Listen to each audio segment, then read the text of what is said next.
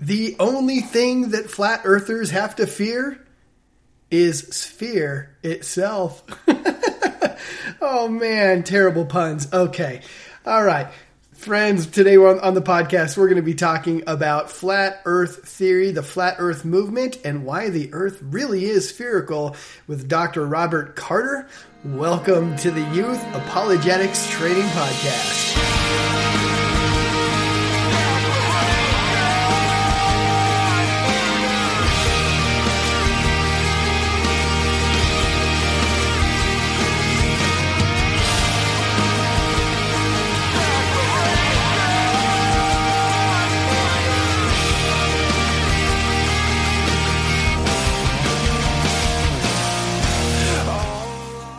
All right, guys, welcome back. Sorry about the bad pun starting off the podcast. Just right before I recorded this intro, I had a couple spare moments and I checked into Facebook, which is something I really don't do very often, but I thought I would. And one of my friends, Daniel, seriously, that is hilarious. He posted this meme that, the only thing that we have to fear is fear itself. That was modified, and it had a picture of the globe, had a picture of the Earth from space, and it says the only thing we have to fear, the only thing that flat earthers have to fear is sphere itself. Sorry about that. Oh, I'm a nerd, but I really thought that was funny. Anyway, today we're going to continue on with this podcast, this interview that I had with Dr. Robert Carter, and we're going to be discussing many more reasons why we can know that the Earth really is spherical. Guys, I know I've mentioned this before, and I want to mention it again. Especially, I've got a lot of flat earthers, I'm sure, that are listening to this podcast, and as well as some Christians that are not flat earthers. But I just want to address the whole conspiracy thing. Let's be real. There are lots of conspiracies out there, okay? And really, by definition, what a conspiracy is two or more people coming together in secret and having some type of secret plot together, I guess. I probably should have looked that up before trying to define it right. But there's a lot of people that are getting together out there secretly and doing stuff behind the scenes, okay? And it doesn't have to be Illuminati or any of this crazy stuff it can go pretty far. Lots of things are happening in secret. Lots of conspiracies are taking place, all right? That's... my beef is not with that. My beef is with people that will see something that's odd and will conclude something completely off the map by seeing something odd. For example, you see some odd NASA videos, and it's like, look, that looks fake. It doesn't look right. It looks like there's something really fishy going on with that particular picture or video. And some of them do look a little fishy. But then to immediately conclude from that, the Earth is flat, or to use that as some kind of proof that the Earth is flat, that's nonsense. It just is. You can't conclude that. There is many other explanations for something looking odd. Okay, I just very recently saw some other things that were posted on Facebook. One of which was a video showing a bunch of people outside. It was a very poor video, very granulated, looked terrible, okay? But the camera was pointed towards the sun, okay? And then the camera was strobing between light, dark, light, dark, light, dark, light, dark. And so the people in this Facebook group that I'm a part of called Flat Earthers in Christ, they're like, look at that! Look at that, the sun broke. Somebody actually said the man-made sun broke. Okay, they don't represent the flat earth movement as a whole. I would imagine most flat earthers would roll their eyes to a comment like that. But be that as it may, they were freaking out because they're like, look, see, the sun isn't what we thought. The sun is actually strobing. There's something wrong with the sun. All right. So I install and sell surveillance cameras for a living. And I even left a comment to this effect. I was polite, but it's like, look, I sell cameras for a living. When a camera is a little old and it's got a bad auto iris and it's starting to have backlight issues, there are times when you can aim a camera at a light source or just something where the light is kind of in between light and dark, say maybe an eclipse or something like that. You know, as the sun is going down and all of a sudden the camera for about 2 or 3 minutes, it's right at that threshold where the camera's like, do I need to compensate for black backlight or not? Do I need to go into night mode or not? And the camera will start going light, dark, light, dark, light, dark. And it'll be in a kind of a little bit of a rhythm as you're watching it going from light to dark, back and forth, back and forth. And that's exactly what's going on in this picture. I even left that comment, you know, hey, look, this is what's happening. Cameras do this kind of stuff all the time. In fact, I've even seen my wife's iPhone do that. And I would imagine many of you out there have witnessed similar things with cameras. I mean, that's just kind of one of those things that cameras will do when there is a little bit of confusing lighting. But somebody responded back with, yeah, but it's clear that everybody else is seeing this same phenomenon because everybody is oohing and awing and gasping and screaming and stuff. And in the background, there are certainly a lot of people doing that. But it's like, guys, they are seeing something. They're seeing something very amazing. It's called an eclipse. It just happened. Okay? It's that kind of stuff, guys. It's that kind of stuff that one person gets their hands on a video, whether knowingly or unknowingly, decides to put it on the internet with the intent of creating a conspiratorial stir. And then everybody starts freaking out. Logic goes clean out the window, and everybody wants to proclaim their desired conclusion from something that you really can't conclude much of anything from. Okay, another example, same group, Facebook group, Flat Earthers for Christ. They had a video about how Mike Pence was saying that Trump wants to revitalize our space program and hopefully even have somebody make it to Mars, a human being on Mars, before the end of his term. That's pretty ambitious. I wish him the best in that. But of course, then the Flat Earthers, they modify the video and they put it up on their page, and suddenly there's a conspiracy here. It's like, oh my gosh, see, out of nowhere, just out of the blue, suddenly Trump wants to go and send a guy to Mars. You know why? Because he knows the earth is flat and he's got to help cover up the story. And all of us flat earthers are making such a stir that they need to up their game and make their story a little bit more believable.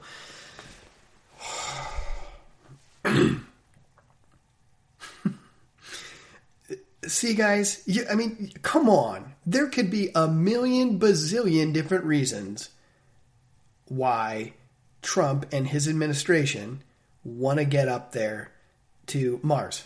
A million reasons. I mean, they could be greedy reasons, for some type of financial gain. Okay. It could be for some type of resource that we believe Mars has. It could be simply for no other reason than to beat Russia or some other country to Mars, to be the first ones to put our flag down and put some footprints up there. Okay. There's so many different reasons. Guys, space is out there. And from a secular standpoint, okay, why wouldn't we, as a human race, try to race out to outer space to find out what's out there, to learn more? Guys, there's got to be tons of resources out there that could be tapped and utilized, okay? There's a bazillion reasons why the Trump administration would want to do that. And to just conclude a conspiracy is utter nonsense. It's embarrassing. So anyway, there's my little rant on conspiracies. Don't look at fishy data. and immediately assume that whatever your pet conspiracy is, that it's true. It makes you look silly. If you're a Christian, it makes us look silly. Guys, don't do that. Okay? There's so many of them out there. And I used to have a very robust tinfoil hat. I really got into different various conspiracies. And I know for a fact there is a lot of legitimate conspiracies out there. But then there's so much of this movement that is seeking for truth. And they kick a rock and under it is a conspiracy. Everywhere they go, there is just a conspiracy. Open a door, whoa, there's a conspiracy right there. I mean, everywhere, everything is a conspiracy. It's all about they, them. Rob Skiba the other day made a post about how there is no satellites in space and that they're all balloons. No, and no. Okay, I personally know somebody and have interviewed him on this podcast, Jason Pratt, who has himself sent satellites to space, numerous satellites. This guy is a devoted Christian. He did not give me a secret handshake. I tried to give him the strong paw of the lion, and then I tried to give him the sure sign of the nail. He just wouldn't return any of my secret handshakes. But see, my old school tinfoil hat is showing. I actually know the name of some of those handshakes. Or maybe I'm involved. No, just kidding. Guys, I know Jason. I know him personally. He's a very serious Christian. He's not a liar. He's not part of some grand conspiracy. He's not part of the Illuminati. It's just silly. It's embarrassing. So anyway, all right, there's my rant. I apologize. I think I had a rant at the beginning of the last one.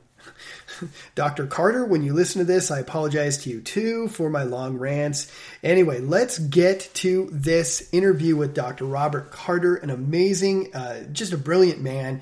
I really want to have him back to speak about the subjects that he's very passionate about, and that would be in the realm of creation, evolution, genetics, these types of things, and that'll be a blast. So anyway, with that, let's get back to this interview with Dr. Robert Carter.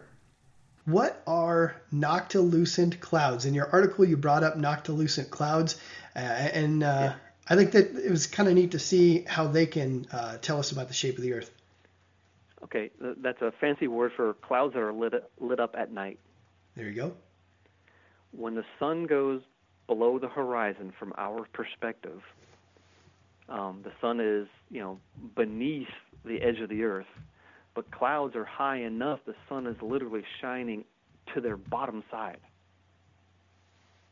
The sun is lighting things up that are way high in altitude, because if you got in a plane or a hot air balloon and got up to that altitude, you could see the sun. But from our perspective, you can't see the sun. Another example, if you're standing on a beach, if you lie flat on the sand, you can watch the sunset. And if you stand up, you can watch the sunset again. Yeah. Or if you get in an elevator in a building and ride to the top, you can watch the sunset again.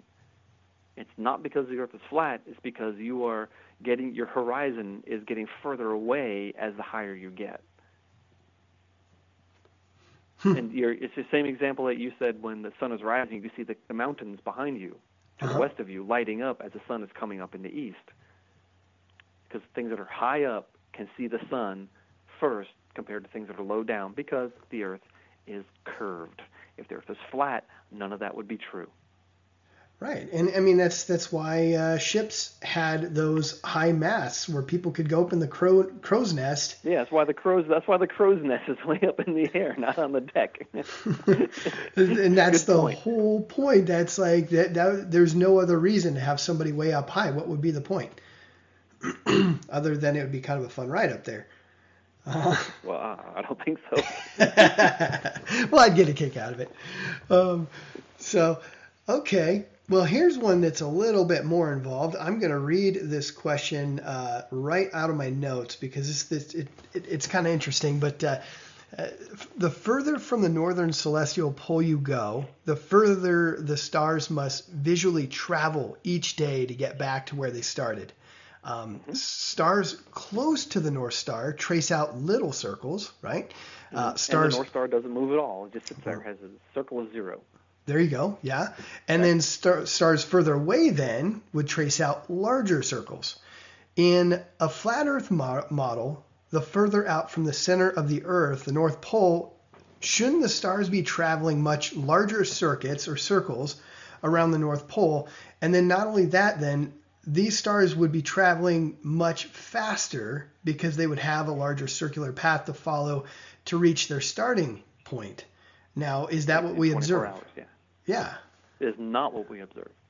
Most everyone has seen a time-lapse photograph of the North Pole and the northern stars that are circling at night, either an arc or even a full circle.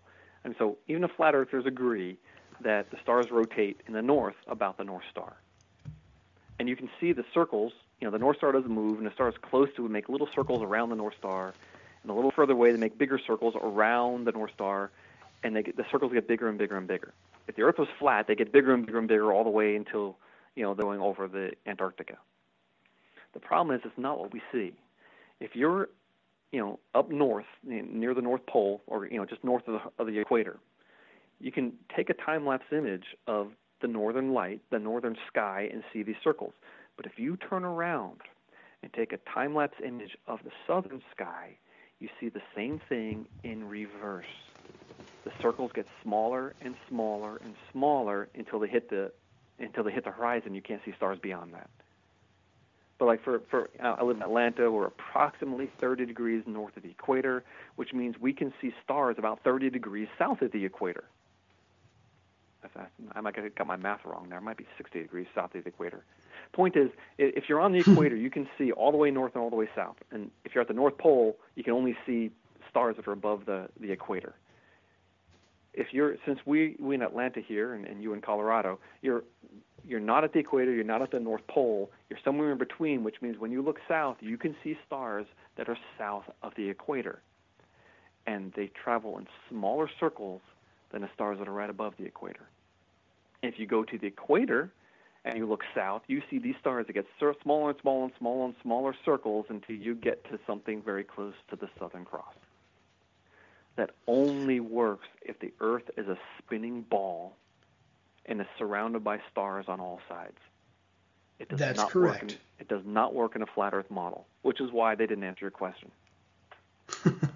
And if you were to be hanging out on the crust of the pizza, your Antarctic or, anywhere south, okay, on the outer area of the pizza, you would expect in a flat Earth model, those stars would be cruising across the sky because they're tracing larger circles. They have a larger circuit to get back to the starting point. Right. You would expect them to just, they'd be cruising across the sky. You could actually sit there and visually watch them move really across fast. The sky. That's really right. Fast. And it'd be crazy fast. Here's another cool question I just thought of. I never thought of before.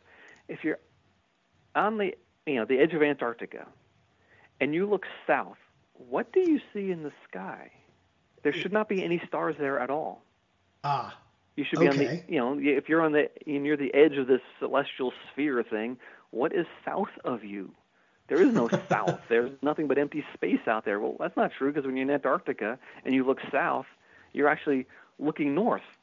You look south to the Southern Cross, and then if you keep going down toward the horizon, you're actually looking at stars that are further north than where you are. Because you're looking over the bottom edge of the spherical Earth. That's cool. Now that is cool. I've seen one flat Earth model that might address that. Again, here we go with another ad hoc explanation.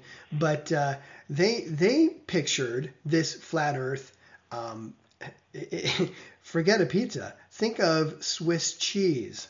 And we are just one of the holes in the Swiss cheese. And the cheese part of the cheese is that ice of Antarctica. And if you go out far enough, you might even hit another flat Earth out there. Yeah. That's brilliant. And so Why not? Oh, that's brilliant. I love that. Oh, that's really cool. Back in the old days, they talked about the Antipodeans. That's the people who lived on the other side of the earth from Europe. Because you couldn't get there because the torrid regions, that's the area around the equator, was so hot that no one could possibly live there.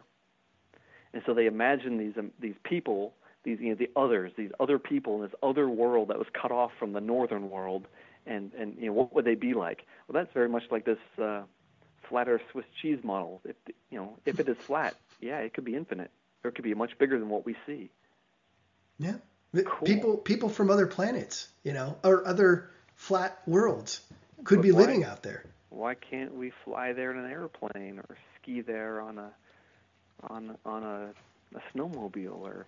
Well, because that is not accepted by the Illuminati, and now I'm starting to get abrasive. I apologize. They will not allow that to happen. Park on that for a second. Without even talking about the Illuminati, we can encourage people that there's a logical, rational, intelligent solution to what they see. It is not anti-biblical. It is not anti-science. It is not anti-intellectual. And that is, the earth is a globe. But also, when you read the scripture, if you try to describe the character and nature of God, he's unchanging, he's complicated, he's a lawgiver, he doesn't change his mind on a whim, and you would never expect God to do something that goes against his own nature. That would not be God. Well, if God's the creator, he would have created a universe that operates according to law, rationality, observational truth. I mean, God is going to create a universe that goes along with the nature of God. Therefore, the universe does make sense because God makes sense.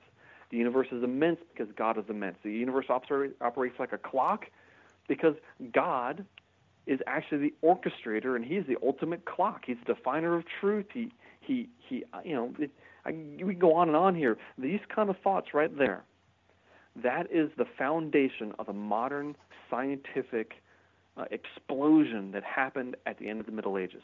Mm-hmm. The reason people discover scientific law is because they were approaching the universe as a lawful system designed by the ultimate lawgiver. The idea that the earth is a globe actually comes out of really easy Christian philosophy, which is why no Christian philosopher that we're aware of, except one or two really odd people living in some backwater place a long time ago, might have hinted or suggested that they didn't think it was round or spherical. But there's been essentially no debate about this throughout the entire Christian era. There was a debate of whether or not the earth went around the sun or the sun went around the earth. That was a big debate, and it was not easy to answer, and it took people centuries to finally figure out enough of the science to say, okay, look, the geocentrism thing does not actually work. And one of the final nail in the coffin was in the early 1800s when someone finally measured parallax to a star. It was like 0.0009 degrees that the star moved from summer to winter, and it's only 10 light years away.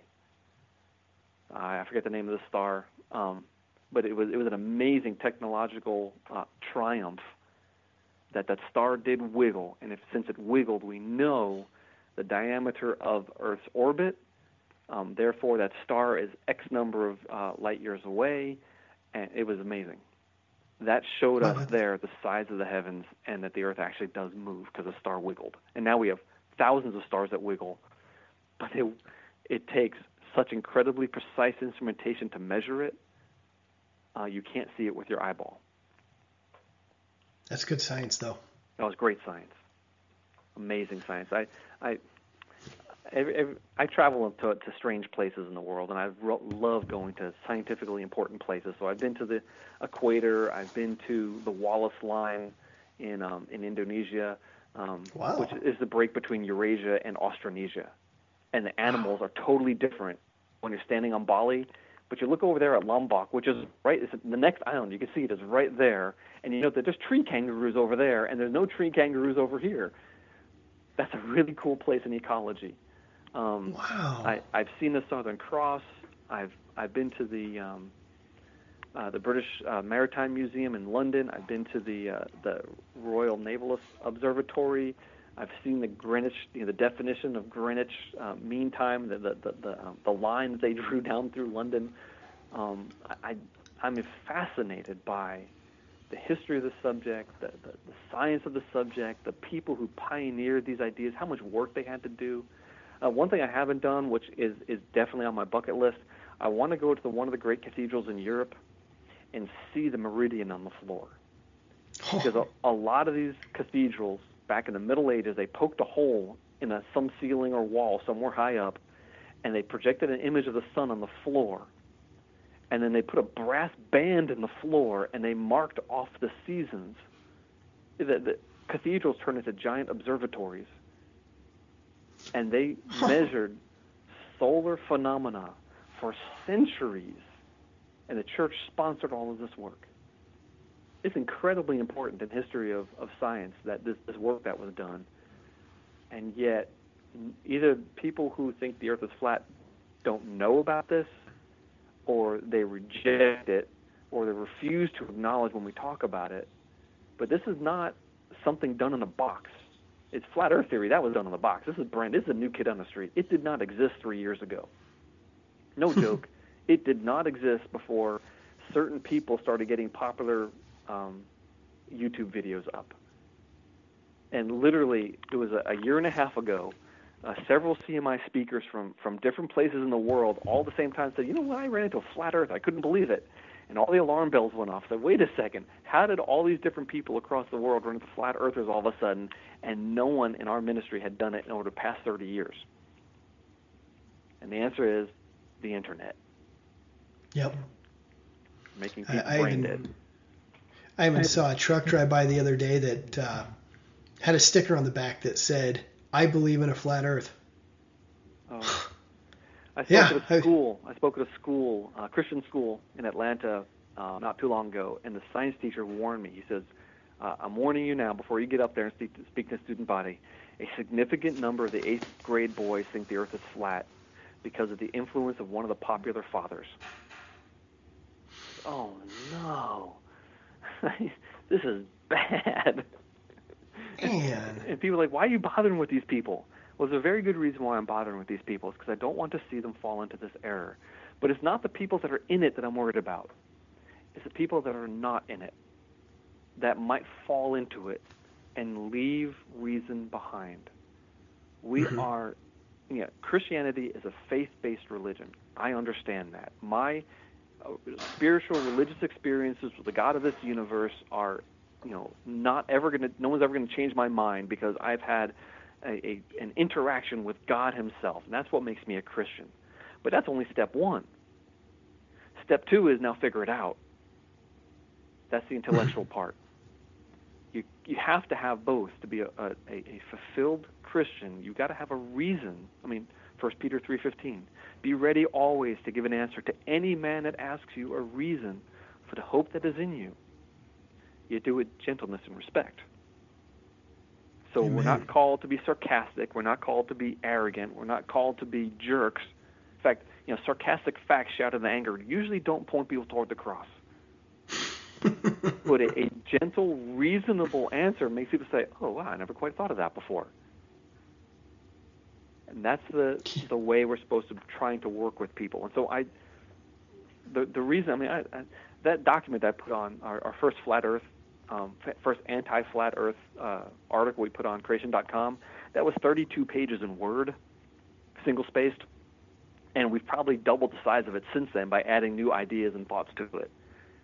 The geocentrism articles we have are very long. I've got another article where I took my kids down to a local library with a piece of string and a ruler.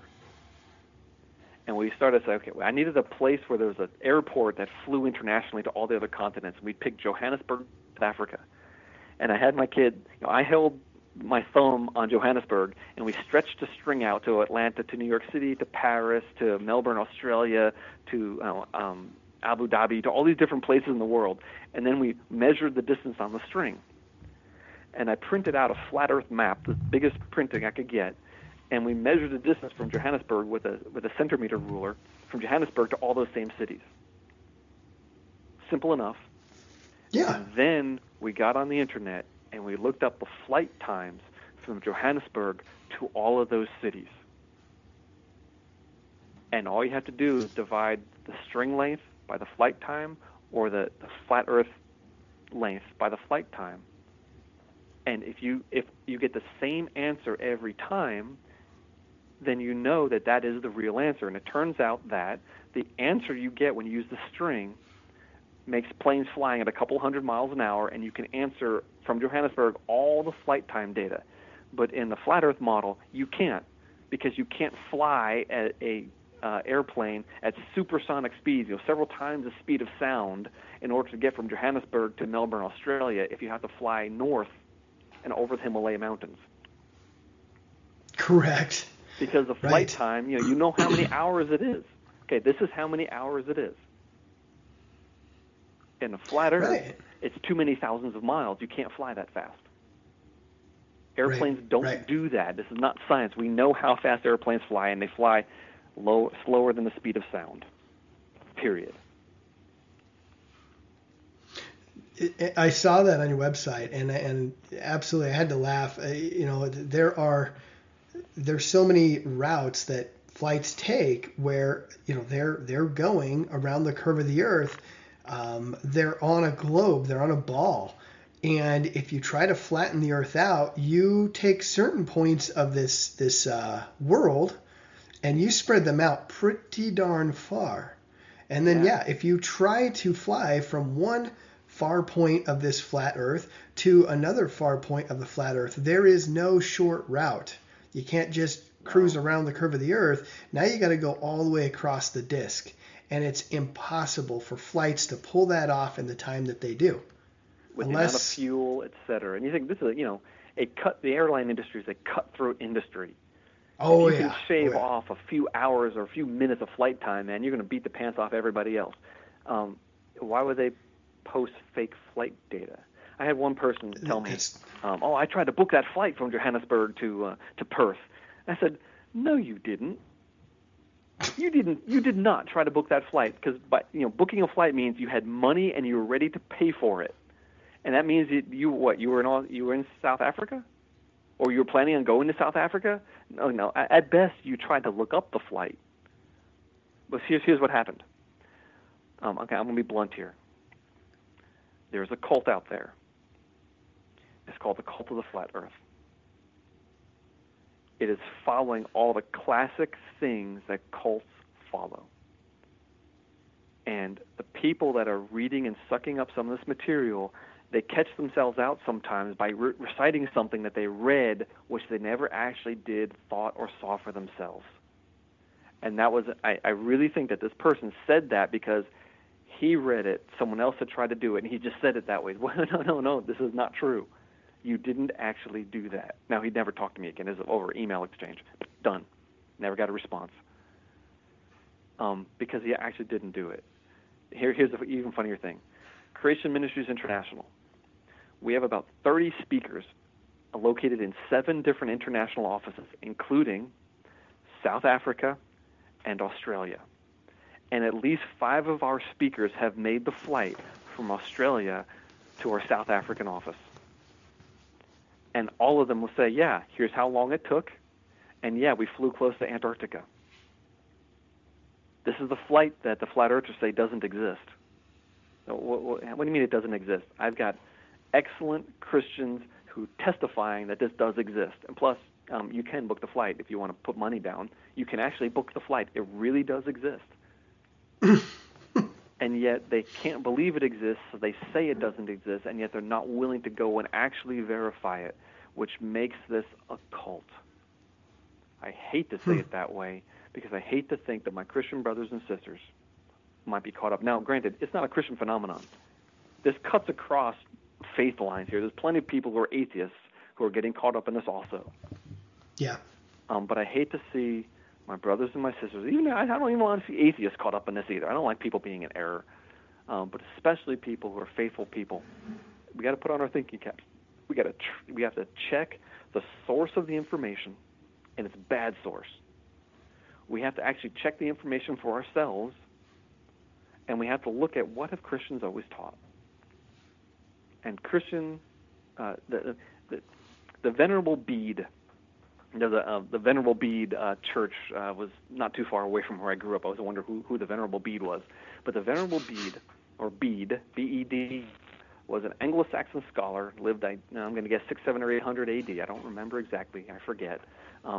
But he was a world-renowned, at least European-renowned scholar that everyone, at least in England, and most people in Europe would have read for at least until the 1800s. Every theologian would have read Bede. That's a really important guy. It was over 1,000 years of this guy's influence, and he wrote in one of his things, the earth is round, not like a shield, like a ball. That's coming from the supposed Dark Ages, which, by the way, is a horrible phrase invented by the anti-Christians. Dark Ages never existed, so forget that. But, the supposed Dark Ages, here's a guy that everyone would have read for over 1,000 years saying the earth is actually a globe. No one ever taught that the earth is flat. The whole Columbus thing, that's just a myth. It's an urban myth. Mm-hmm. Yeah.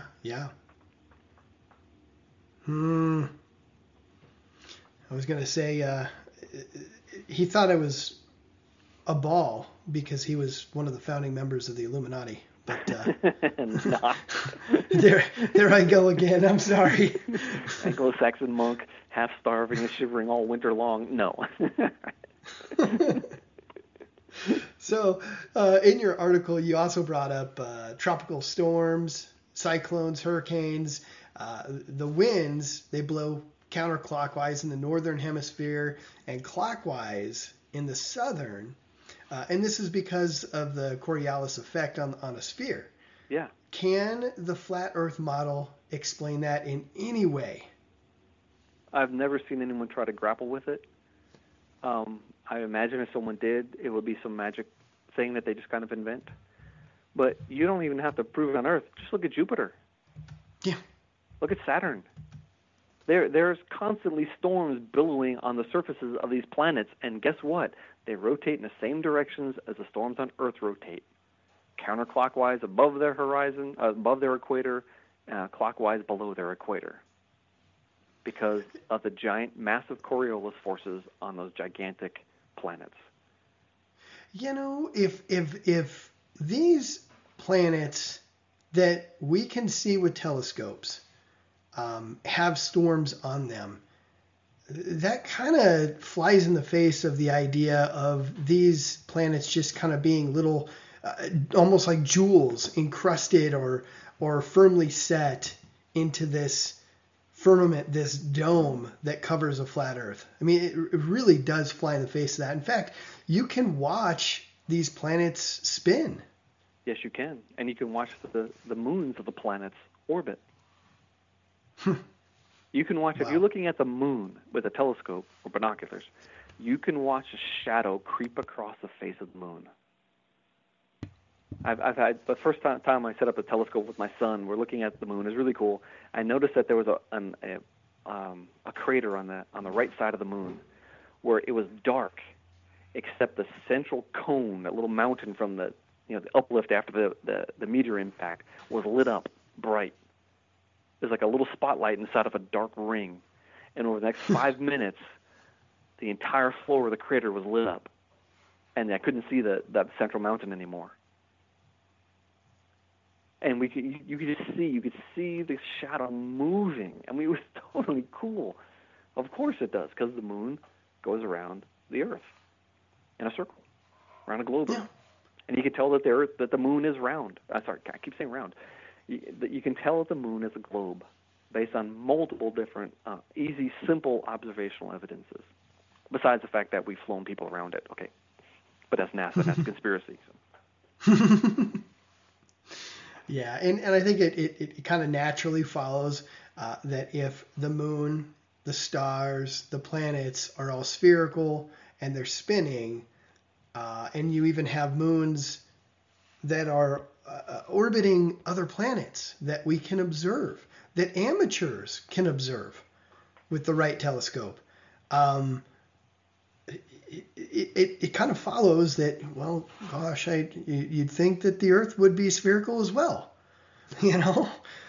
But, Yeah. So in your article, one of the more fascinating things that you brought up, this blew my mind. I really like this. Earthquakes. That earthquakes can be used to tell the shape of the Earth. Yep. Tell me about that. Well, we now have seismic measuring stations all over the world. And when an earthquake occurs, we can measure the S waves and the P waves at different places. We can predict when they arrive. But you can also do something called seismic tomography. They can actually image what's inside the Earth. And in fact, one of the coolest confirmations of biblical creationism, there's a man named John Baumgartner who's come up with a fascinating model called catastrophic plate tectonics. Mm-hmm. And well, if that's true, if during the flood the continents moved really fast, not the rate your fingernails grow, but much faster than that during the flood, then there should be a bunch of like oceanic plates that have been subducted. But if that was only 4,500 years ago, they haven't had time to melt. And using seismic tomography, now these are secular scientists here, they absolutely have discovered evidence of massive slabs all the way down to the base of the mantle that are not melted. Now, in an evolutionary model, they should have melted a very, very long time ago. But they're not. They call them cold. They're cold slabs. Cold meaning not as warm as the mantle itself. And we discovered that by imaging the inside of the Earth for all these seismic stations. And when the pressure wave or the S wave gets there, you say, okay, this is how long it took to get here. But over here, a couple miles away, it only took this long. And through a line of sight sort of thing, there must be something here of this density that caused the wave to bend or refract in such a way to get this. And it's really, really amazing science. Yeah. In your article, okay, I'm going to try to pull this off. I only read it once, this particular section, but you've got like the P waves are pressure waves, and then the S waves are surface waves, shear waves, and they move at about closely the same speed, but you can measure when a surface wave travels from the epicenter of a quake to one of these stations, and then the station can then measure when that surface wave gets there. Or I'm sorry, well, you can just use surface waves. You can just use surface waves, and you can do the time of when it gets to one station to the next station to the next station. It only works on a global Earth model. It's the same. It's a very similar argument to the flight times argument. That if you want to fly from South Africa to the bottom of South America, on the global Earth, it's a certain distance. On a flat Earth, it's a whole lot more. Well, in the earthquake measuring on just the surface waves, you can get a proportion between one place and another and another and another and another. And if you add up all these things and make like if you just take a piece of string and string like 1 inch equals 1 minute, and if you put all of these things like on a table and then you say, okay, here's how far apart these two stations are based on the earthquake times. It's this many minutes. I'm going to take this many inches. And if you try to connect all of these places, you're not going to be able to do it keeping them flat. You're going to actually have to make a ball to connect them using the times of the earthquakes. Right. And string isn't a good idea. Right. And how about that? The kid's toy K'NEX. Well, my kid's got a bunch of those. You'd have to have K'NEX rods of different lengths, and the only way to actually connect all these stations with the times that we know because we've been measuring for a long time is actually shape it in the shape of a ball. That would be a fun project. I want to do that. Yeah, that would. And then and also you talked about these pressure waves, and they travel through the Earth. Yeah. And so if you can imagine, they kind of beeline to all these different stations. And so again, just by measuring their speed and how quickly they can make it to a station versus the surface wave that has to travel, the surface of the Earth. Again, you can show that it is taking the shorter route through the ball of the Earth, through the surface or the center of the Earth to these different stations where they measure it. So again, proving that the Earth is spherical, unless, again, all of these people working at these stations are also part of a grand conspiracy. Yeah, and so there we have two different ways of measuring earthquake data. Completely different, and they give us the same answer. And then the airline data gives the same answer. And the observational evidence looking at stars and the way they orbit gives the same answer. And on and on and on. It's a very simple concept. The Earth is a spinning globe. That concept there explains all of the observations that we have. That's right. That's what makes it a powerful scientific model. You've got a scientific model that explains everything you can imagine with one simple thought. Boom, you know what? That's called science. And you know what? It's probably correct. And when you have to do all kinds of gymnastics to try and work your theory, and as you're going, each one of your additional gymnastics disproves other parts of your theory, it tends to break down. So how can my listeners how can they go out and prove for themselves the shape of the Earth? Like, what types of tests can you do with a low budget that anybody can then do and prove the shape of the Earth? What you do is you go outside on one of the equinoxes that happen in the spring or the fall. The solstices that happen You go out, let's say at the in June when it's nice and warm outside. You go out at the equinox when there's 12 hours of sun and 12 hours of dark. You put a stick in the ground and you measure the angle of your stick, or the angle of the shadow. And then all you do is you get online, you figure out how far you are away from the equator. Because at the equator, the sun is straight overhead, which makes a 90-degree angle, perfectly straight overhead. I said that's solstices. We're talking a long time here. My brain, I gotta get my brain straight. Okay, 12 hours sun, 12 hours of dark happens in the spring. You go on the spring equinox. That's what it is. Okay, the spring equinox. Sorry, you people in listener land, pardon me. I don't usually stumble over these ideas, but sometimes I do. It's not that hard. Let's just do it straight. Springtime, 12 hours of sunlight, 12 hours of darkness. The sun is directly over the equator. Put a stick in the ground at exactly solar noon, measure the angle of that shadow, and then get online and figure out how far you are north or south of the equator. Now you have a triangle.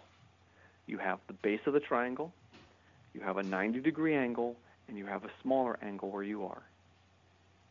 And using very simple trigonometry that you probably forgot, but that we all learned at one time, if you have angle, side, angle, you can figure out the distance of the sun from the equator straight up, and you can even figure out the distance of the sun from you along the hypotenuse to the sun.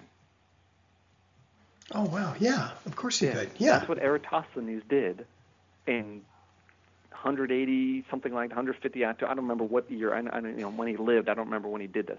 It was several centuries BC. He did exactly that, and he calculated the circumference of the Earth, and he was only a few percent wrong, which is just unimaginable, unbelievably amazing idea, and he did it.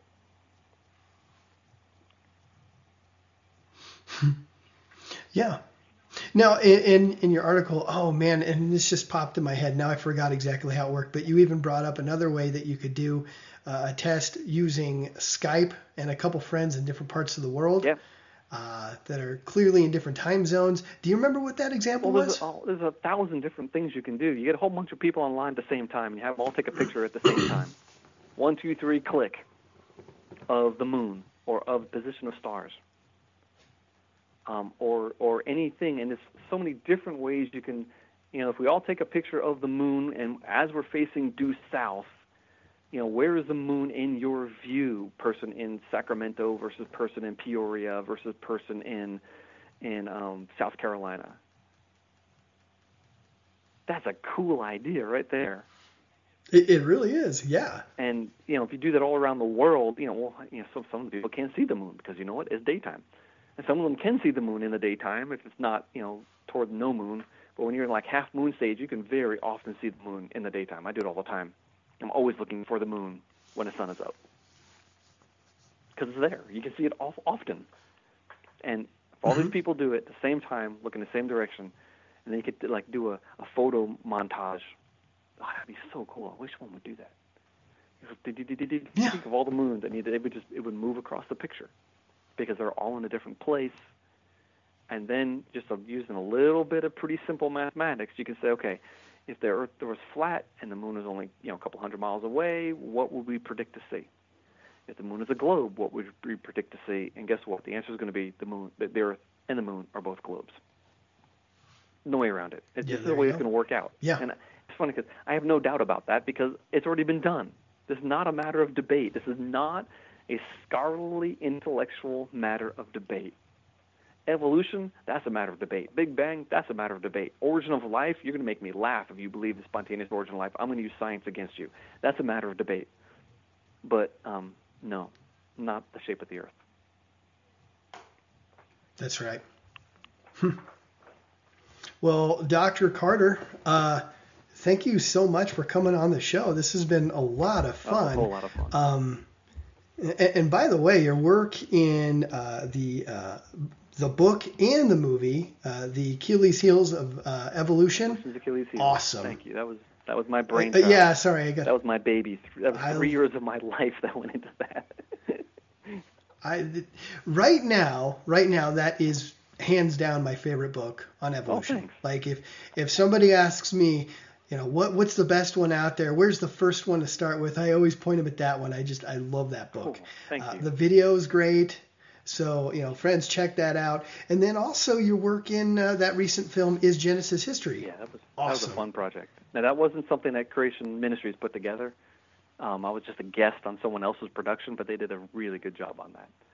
Oh, hey, you want to hear something cool? They did.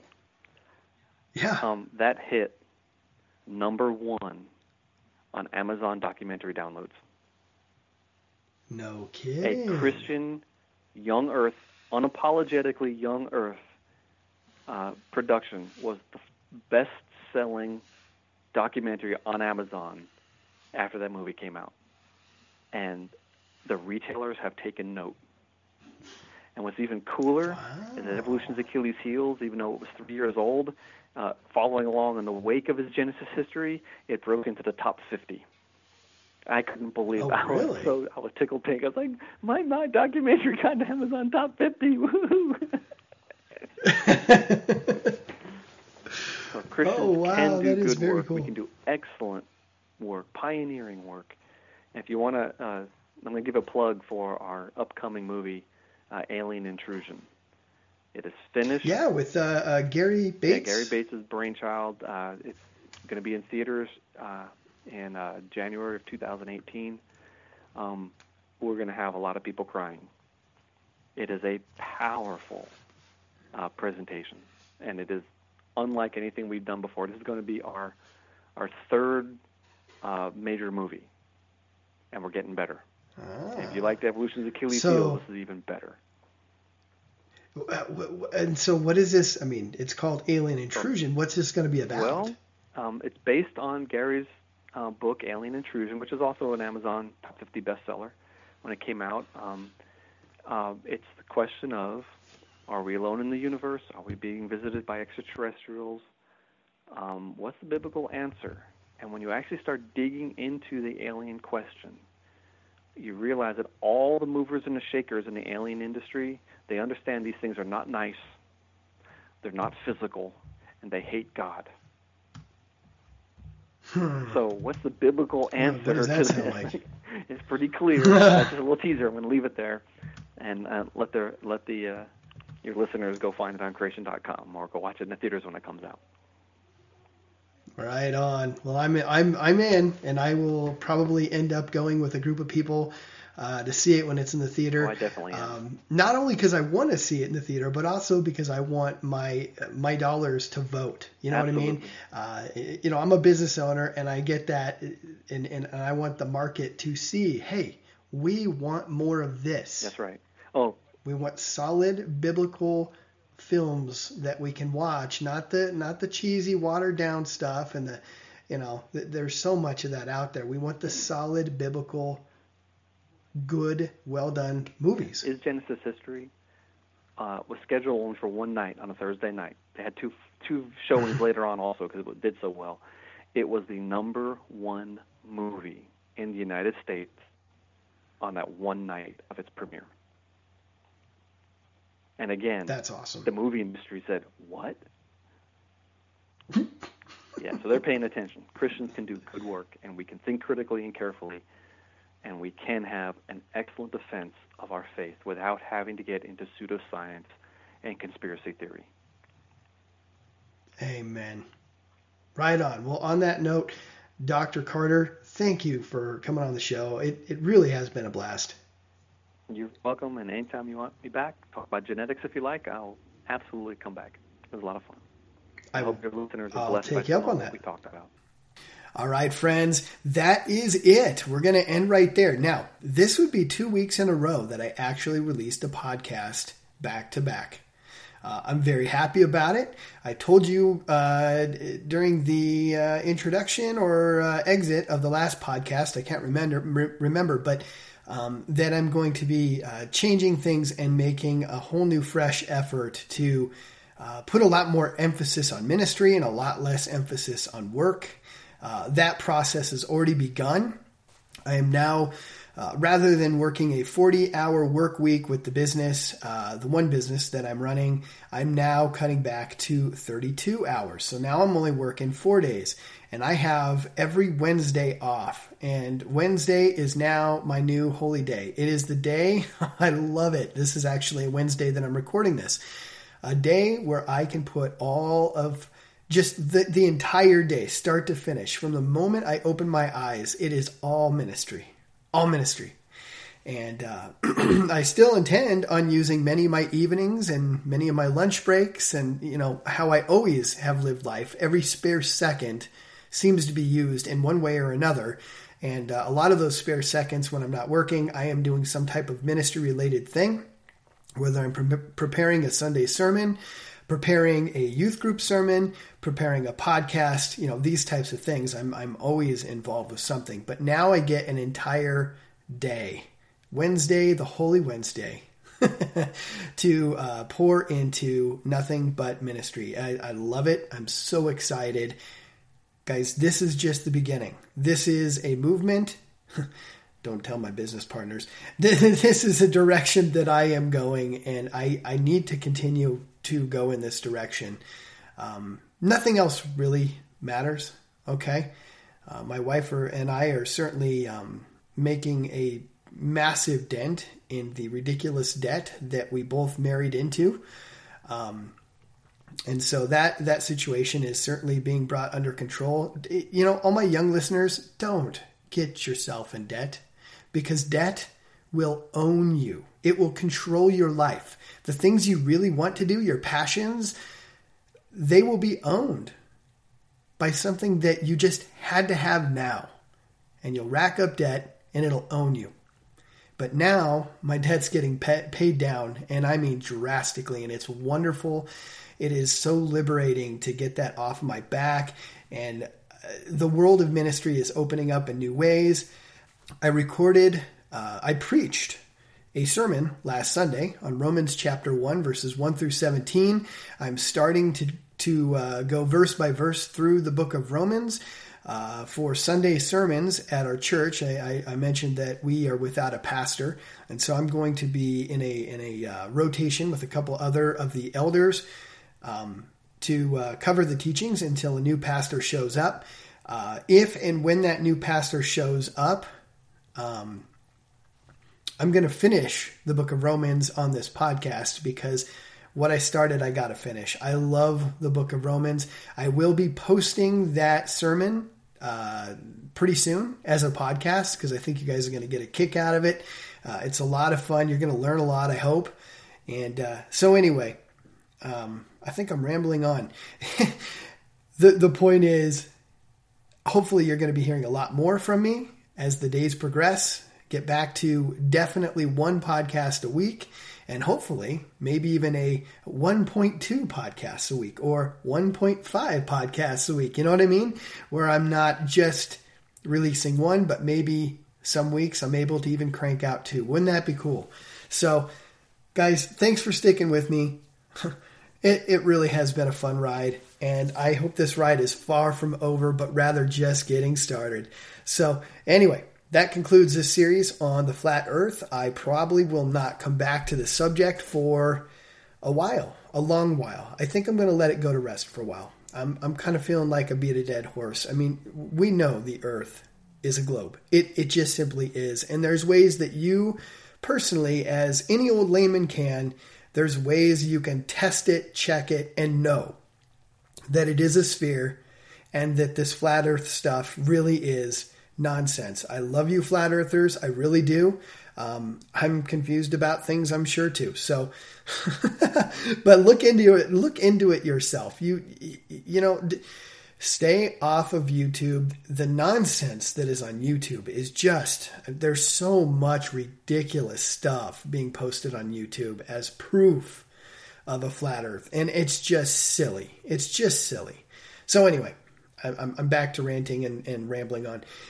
With that, next week, the podcast that you're going to be hearing next is Romans chapter 1, verses 1 through 17. It really turned out well. I think you guys are going to learn a lot about the scriptures, and it'll be a really fun ride for you. So that'll be the next one. And then after that, well, you'll just have to see. I love you guys, and we'll see you next week. Sing it out loud, declaration.